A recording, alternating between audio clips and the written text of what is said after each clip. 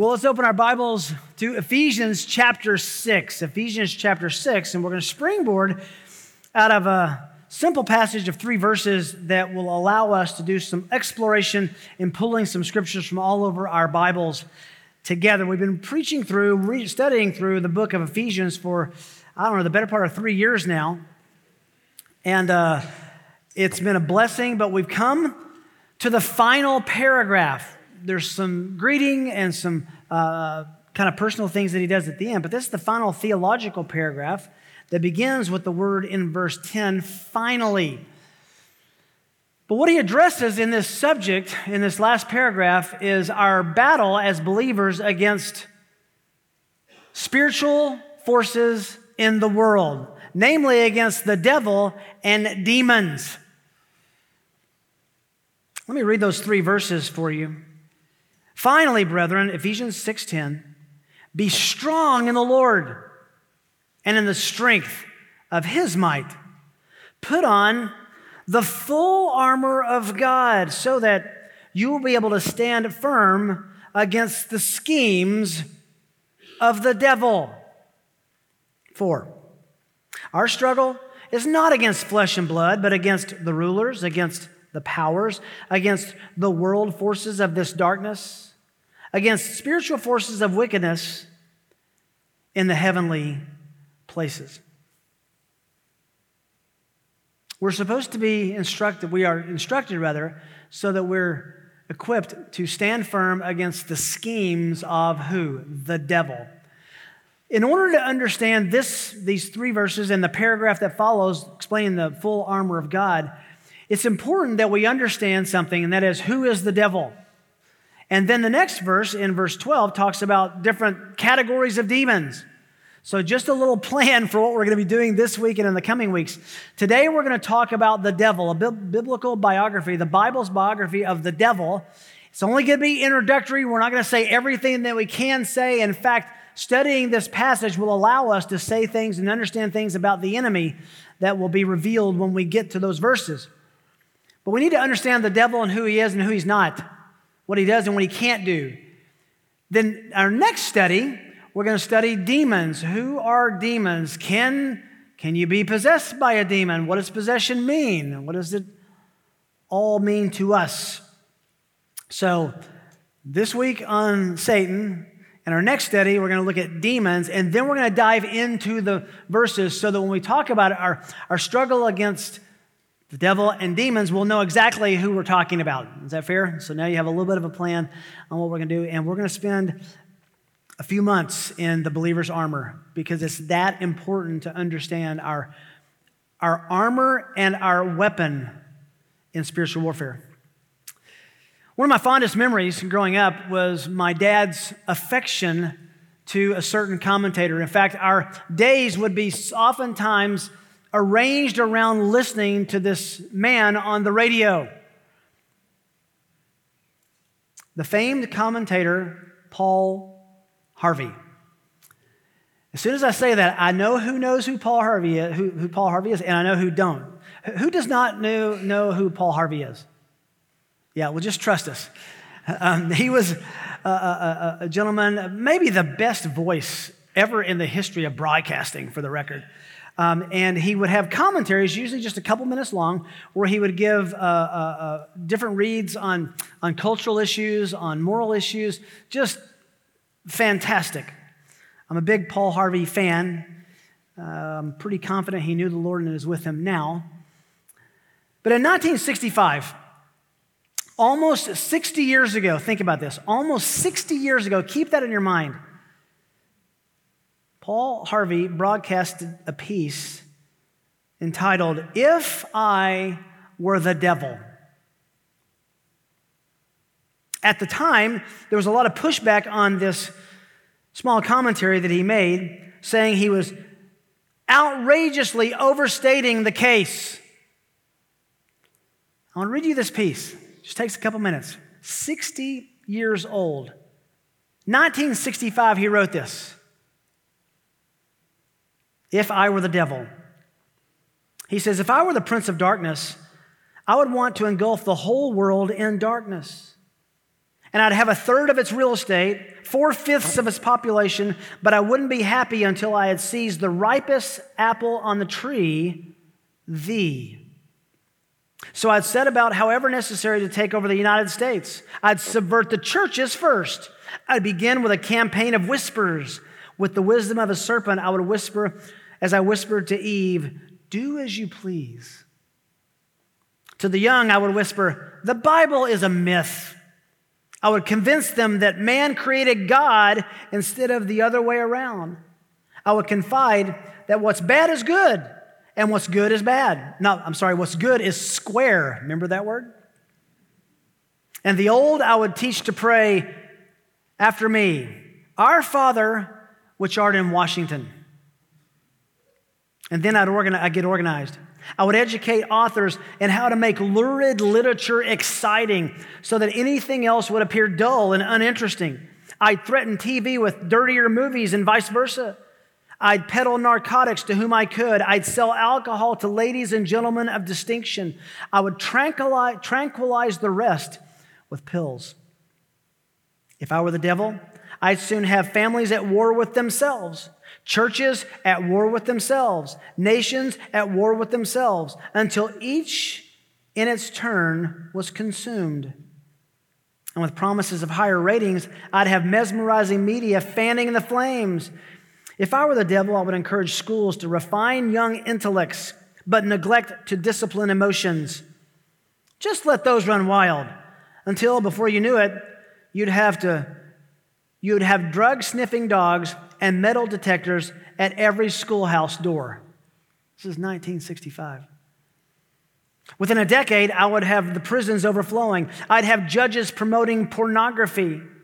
Soon I would evict God from the courthouse, then from the schoolhouse, and then from the houses of Congress. And in his own churches, I would substitute psychology for religion and defy science. I would lure priests and pastors into misusing boys and girls and church money. If I were the devil, I'd make the symbols of Easter an egg and the symbol of Christmas a bottle. If I were the devil, I would take from those who have and give to those who want until I had killed the incentive of the ambitious. And what do you bet? I could get whole states to promote gambling as a way to get rich. I would caution against extremes and hard work and patriotism and moral conduct. I would convince the young that marriage is old-fashioned and swinging is more fun, that what you see on TV is the way to be. And thus, I would undress you in public, and I could lure you into bed with diseases for which there is no cure. In other words, if I were the devil, I'd just keep right on doing what he's doing. Paul Harvey, good day. End quote. It's hard to hear that and think that it was written in 1965. How are we to think about the devil? What are we to think about the devil? What about demons? What do they do? What can they do? What will they do? As a personal testimony, there were two significant times in my life that I became very concerned about the devil and demons, not understanding that I didn't understand who they were and what they did. The first was when I was in junior high and the movie The Exorcist came out. I never saw the movie. Praise God I didn't, but I saw a trailer that sent me into a high-speed wobble. In fact, all I knew was that there was this demon doing something to this girl, and the bed shook, and so I slept on the floor for weeks. The next time that I had a significant crisis of understanding about the demonic was in 1986 when everyone was reading, and then I finally read a book by Frank Peretti called This Present Darkness. It was a compelling fictional, understand the word fictional account of the workings of demons and angels. And I was troubled by that because at the end of the book, without giving too much away, I guess it's old enough that I can give it away. At the end of the book, if the Christian prayed, the angels won in their battle against the demons. But the Christian stopped praying, the demons won in their battle against the angels. And you got to ask, who's sovereign in that equation? Who's really in control? It was not a biblical or biblically accurate portrayal of the demonic, and it deepened my confusion. It wasn't until seminary and I studied the subject of Satan, demons, and angels in a theology class that I finally found stability and equilibrium from what the Word of God says about these creatures. They are creatures. They are created beings. So for the next few weeks, we're going to study this important doctrine in God's Word, who they are, how we respond. Why is this so important? Because Paul tells the Corinthians in 2 Corinthians 2:11, we are not ignorant of Satan's schemes. Now the question is that true? Are we ignorant of the way the devil works? The schemes of the devil? I love the old King James, the wiles of the devil. The primary target of the devil is not the movie theater and horror films. The primary target of the devil is your mind, your thinking. Paul told the Corinthians in 2 Corinthians 11:3, I'm afraid that as the serpent deceived Eve by his craftiness, that's the devil, your minds will be led astray from the simplicity and purity of devotion to Christ. It's about attacking the mind, attacking the thinking, teaching us to think wrong thoughts about good theology. Satan is always working to undermine God's truth. He works to get us to doubt whether God's word is true. He works to get us to be suspicious of God's character. Is he really good? Does he really care? This is why the greatest attempts are to attack our understanding, our confidence in the work of Christ and in the gospel itself. I like what David Garland writes. Paul's concluding greeting in Romans 16:20, the God of peace will soon crush Satan under your feet, may seem ironic. A God of peace crushing an enemy? But Satan is the enemy of peace. He is defeated by reconciliation. Christian love and charity neutralize all of Satan's power over us and serve as an invisible protective shield, end quote. Peter was clear. Peter, the one who was told by the Lord, get behind me, Satan. Peter said in 1 Peter 5:8, be of sober spirit, be on the alert. Your adversary, the devil, prowls about like a roaring lion, seeking someone to devour, but resist him. So, I believe in the devil. Do you? Because he believes in you. He knows about you. It's urgent that we understand, according to Paul's testimony, that we are in a fight against the devil. We are in a fight against the demonic realm.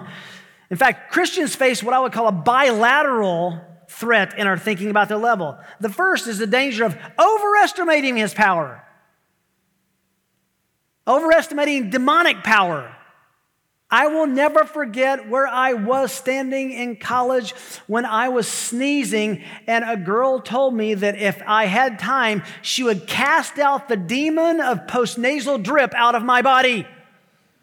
So I said, please, go ahead. No, I didn't say that. Finding a devil and a demon everywhere, overestimating. But there's also the other side, which is underestimating Satan, underestimating his power, underestimating demonic forces, and pretending as if they don't exist.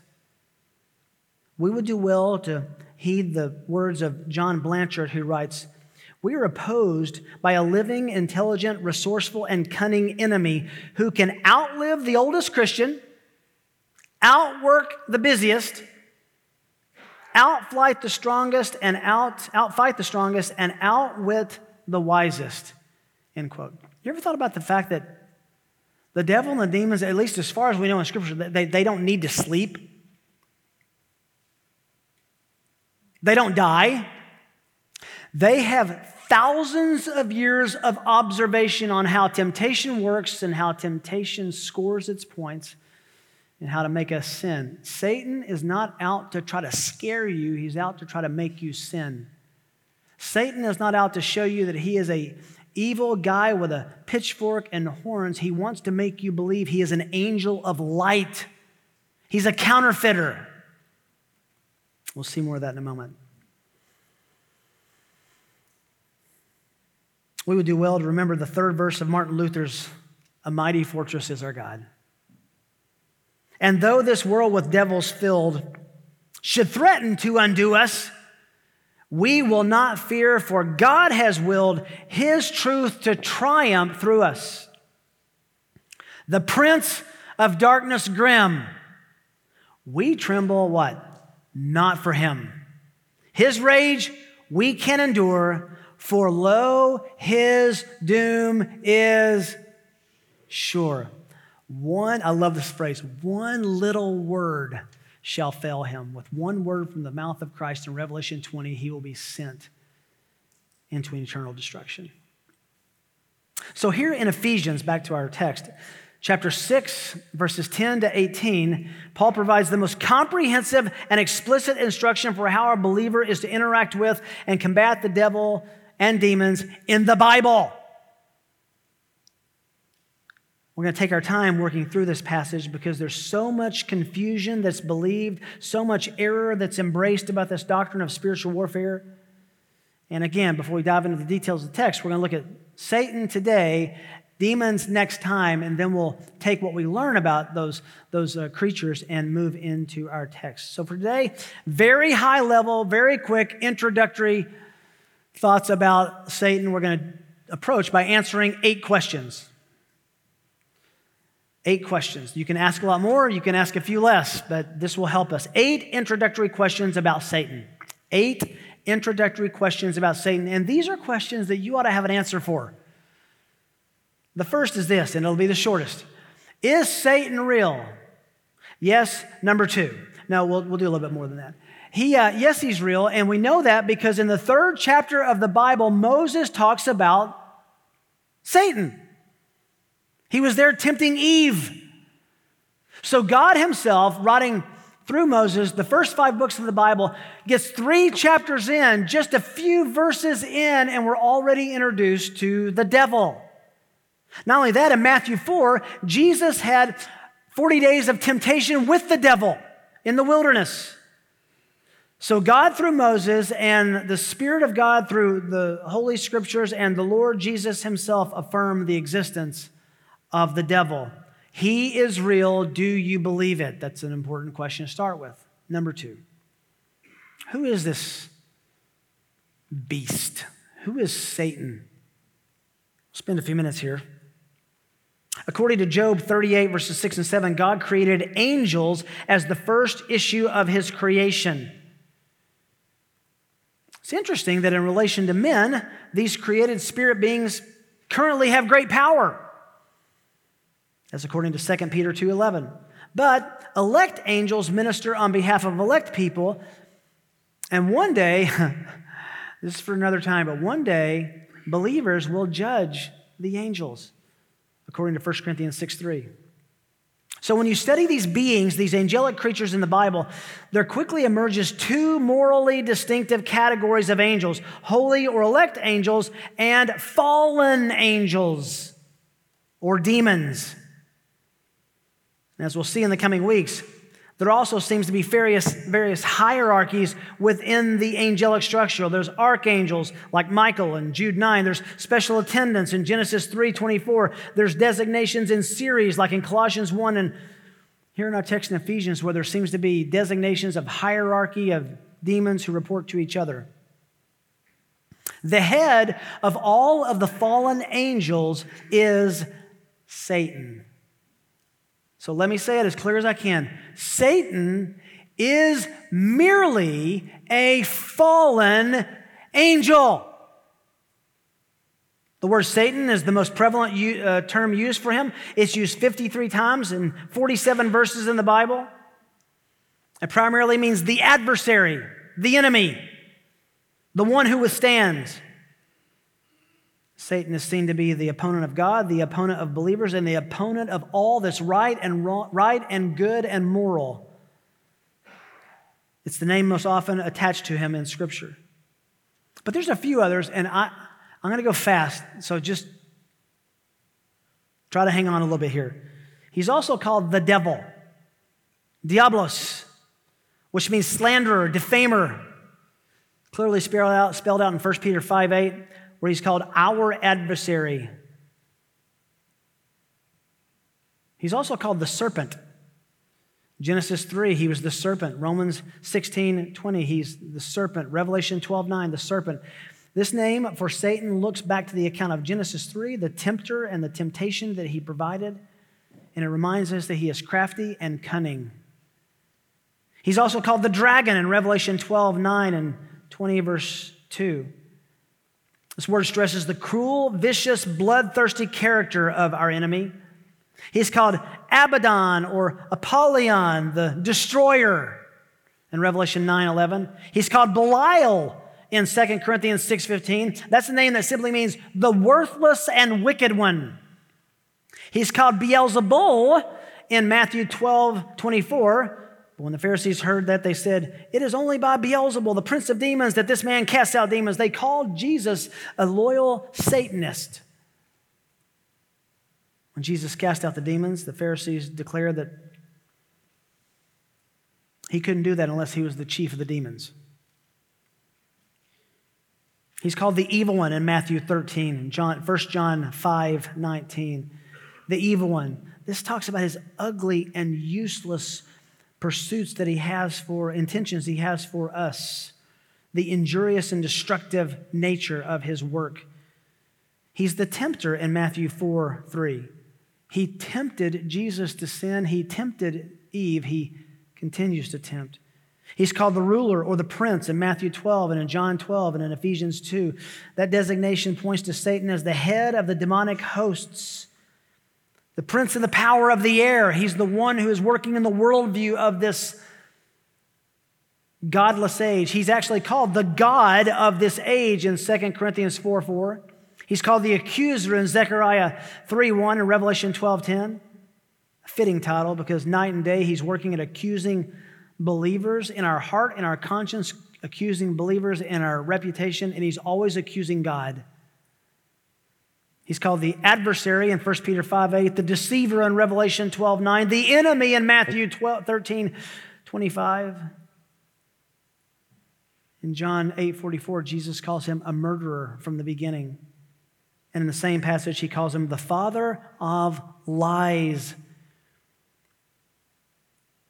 We already read, 1 Peter says in chapter 5, verse 8, he's a roaring lion seeking whom he may could devour. But all of that really functions under this designation. In 2 Corinthians 11:14, Paul says, he always comes as an angel of light. He comes as an angel of light. We'll understand that more in just a moment when we look at his work. You say, what about Lucifer? Well, let me answer that in our next question. Where does Satan come from? Where did Satan come from? We don't know exactly how or when Satan rebelled against God, when the angels who fell with him and became demons fell. It was obviously before the creation because they show up or at least Satan shows up in the first week of the creation to introduce himself to Adam and Eve. At least I think it was the first week. It doesn't seem very long. But the two texts most often cited to account for Satan's origin, Isaiah 14 and Ezekiel 28, is where we get the word Lucifer, which was the King James, this star of the morning or morning star in the New American Standard. Listen, if you've grown up believing that that's an explanation of Satan's origin, you're not going to get in theological trouble for that. But the more I've studied that over the years, I think it's probably talking about the king of Babylon and the king of Tyre, and it may be an allusion or an illustration of Satan, but it's hard to kind of twist those into being completely about Satan. That's where Lucifer is named, but that's a King James ism. So where does Satan come from?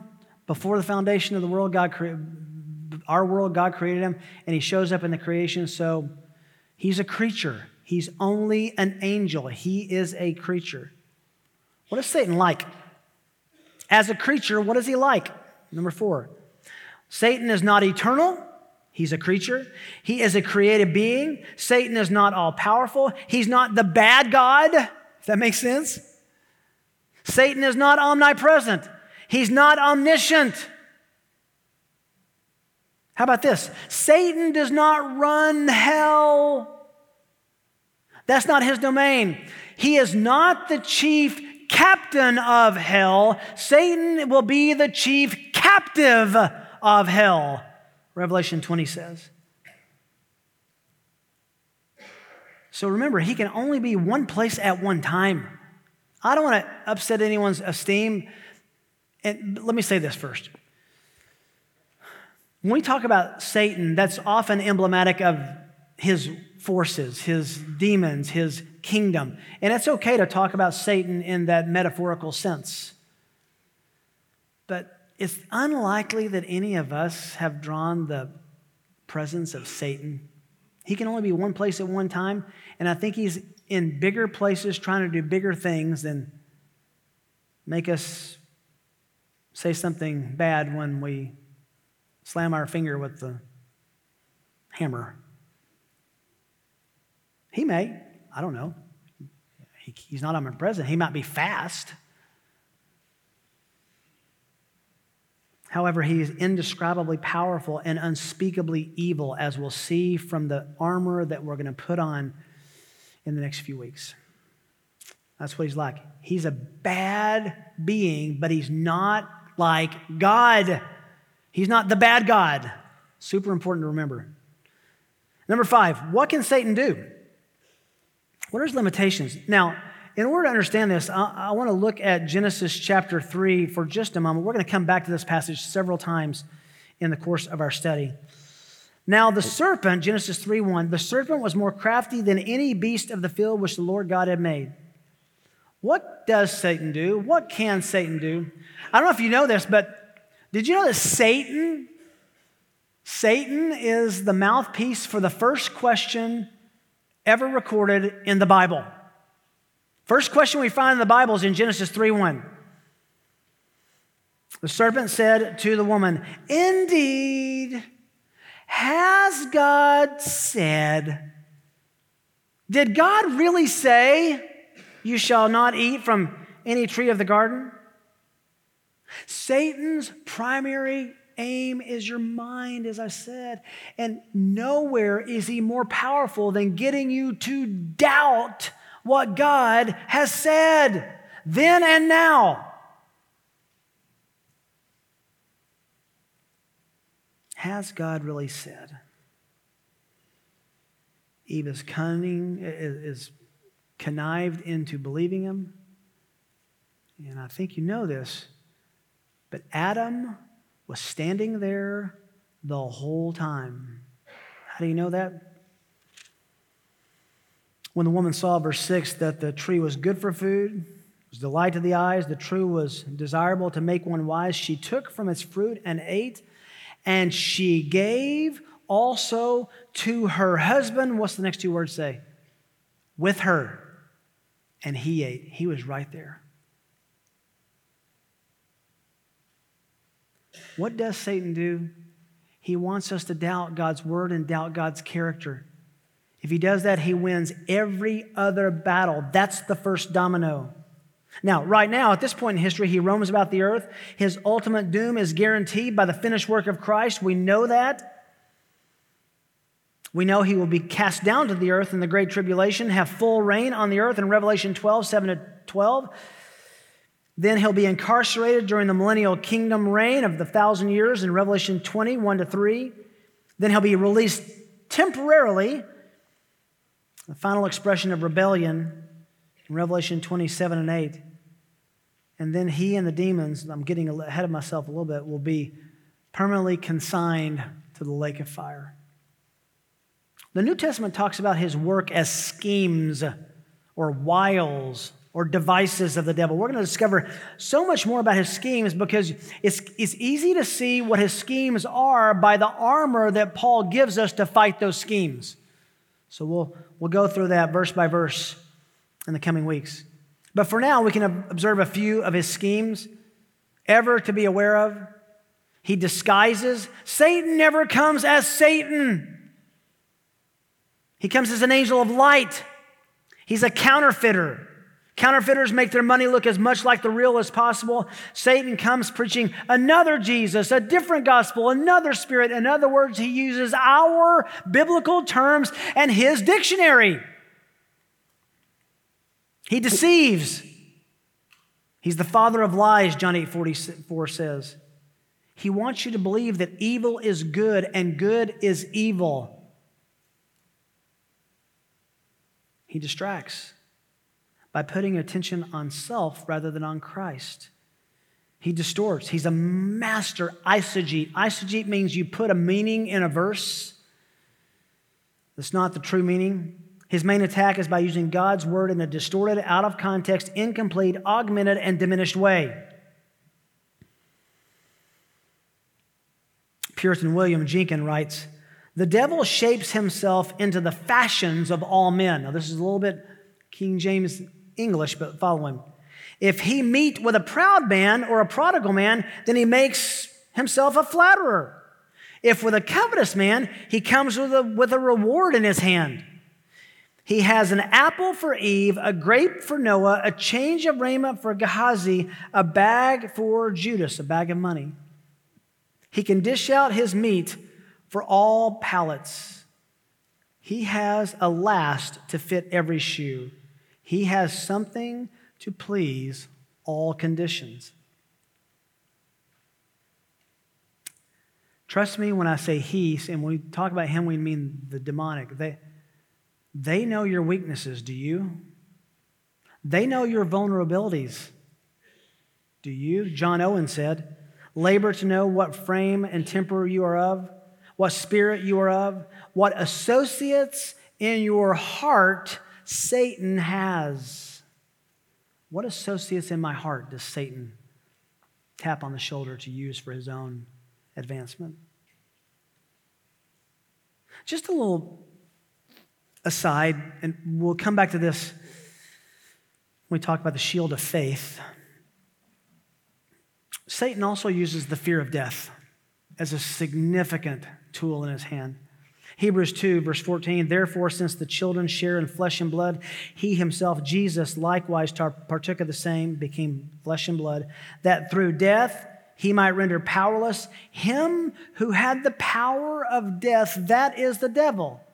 Now we know that God is the one who raises up and who pulls down, and God is the one who gives birth, and God is the one who brings death. How can he say the devil has the power of death? He tells us in the next phrase what he means by that.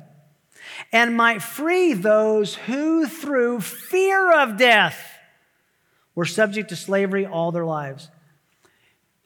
We'll come back to this, but it's amazing how much of our living and motivation and thinking is motivated by the fear of death. Isn't it? And Christ comes to release us from that so that Paul can say, "For to me, live as Christ, die, much better, it's gain." Because he had been delivered from the fear of death. This is why the gospel is the most powerful munition we possess in the battle against the devil. What is Satan's future? We've already said it. Revelation 20, verse 10, "The devil who deceived them was thrown into the lake of fire and brimstone, where the beast and the false prophet are also, and they will be tormented day and night forever and ever." As we said and as we sang often, though this world with devils filled, Luther said, should threaten to undo us, we will not fear. God has willed his truth to triumph through us. The prince of darkness grim, we tremble not for him, his rage we can endure, for lo, his doom is certain, is sure. The last two questions are going to be very short because we're going to answer those in the coming weeks. Who are Satan's co-workers? The short answer is demons. We're going to have a whole sermon devoted to who demons are, what demon possession was and is, and can it happen, and who can it happen to, and we're going to answer some of those questions. But his co-workers are demons. Demons are real. Not trying to freak anybody out. I believe there are demons in this room with us right now. And also angels. And for certain, our Lord himself.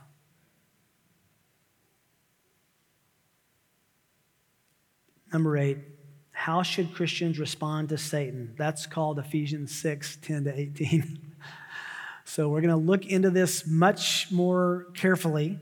How should we respond to Satan? And first of all, let me just say this. Contrary to what many people would have us believe, we are nowhere told to engage Satan ever verbally, to talk to him. We shouldn't bind him or try to cast him anywhere. We're not told to do that.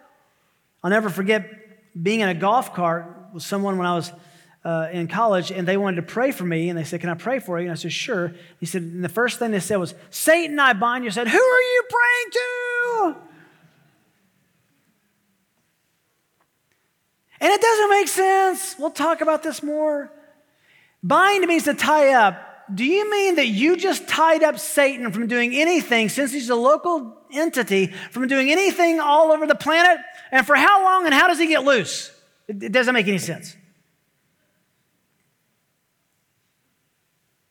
We're not to be so presumptuous as to seek to engage him. Nowhere in Ephesians 6, 10 to 18 does it say, talk to the devil. It says, apply the normal spiritual disciplines of Christian living. Our call is to be aware of his methods, 2 Corinthians 2:11, to stand defensively in the provisions of God, Ephesians 6, 10 to 18, and to resist, not engage him in battle, but resist him in faith. That's what James and Peter tell us. Resist the devil. James says in James 4:7, resist the devil and he will flee from you. So, it's a little bit, not a lot. We're going to say a lot more about the devil as we go through this. This is just introductory. Next week, we're going to talk about, next session rather, we're going to talk about our foes who are enemies in demons. But Paul gives us instruction in the passage before us in Ephesians 6 to stand firm in the strength of the Lord, to put on the full armor of God with which we will be able to win the battle against the devil. Let me say it again. Satan is not out to scare you. He's out to deceive you, to trick you into believing bad theology about your good God. 2 Corinthians 4, Paul talks about unbelievers, and he says, unbelievers in whose case the God of this world, that's Satan, has blinded the minds of the unbelieving so that they might not see the light of the gospel of the glory of God in the face of Christ. Satan's primary goal is to keep you from worshiping Jesus Christ as the Lord of your life.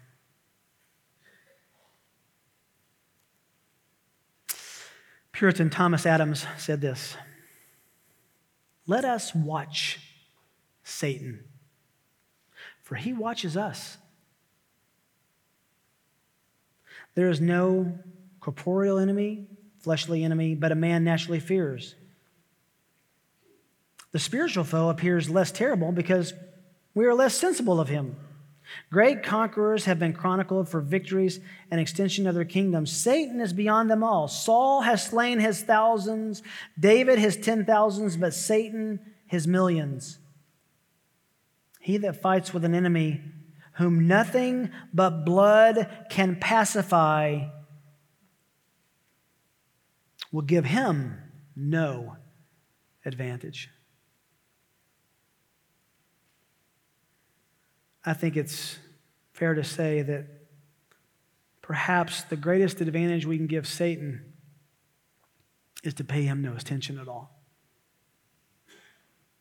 Paul's going to teach us in this coming paragraph. Here is how to engage spiritual warfare with the enemy. And it's going to surprise you how simple it is. It's by applying the basic disciplines of the Christian life. And then you'll be able to resist.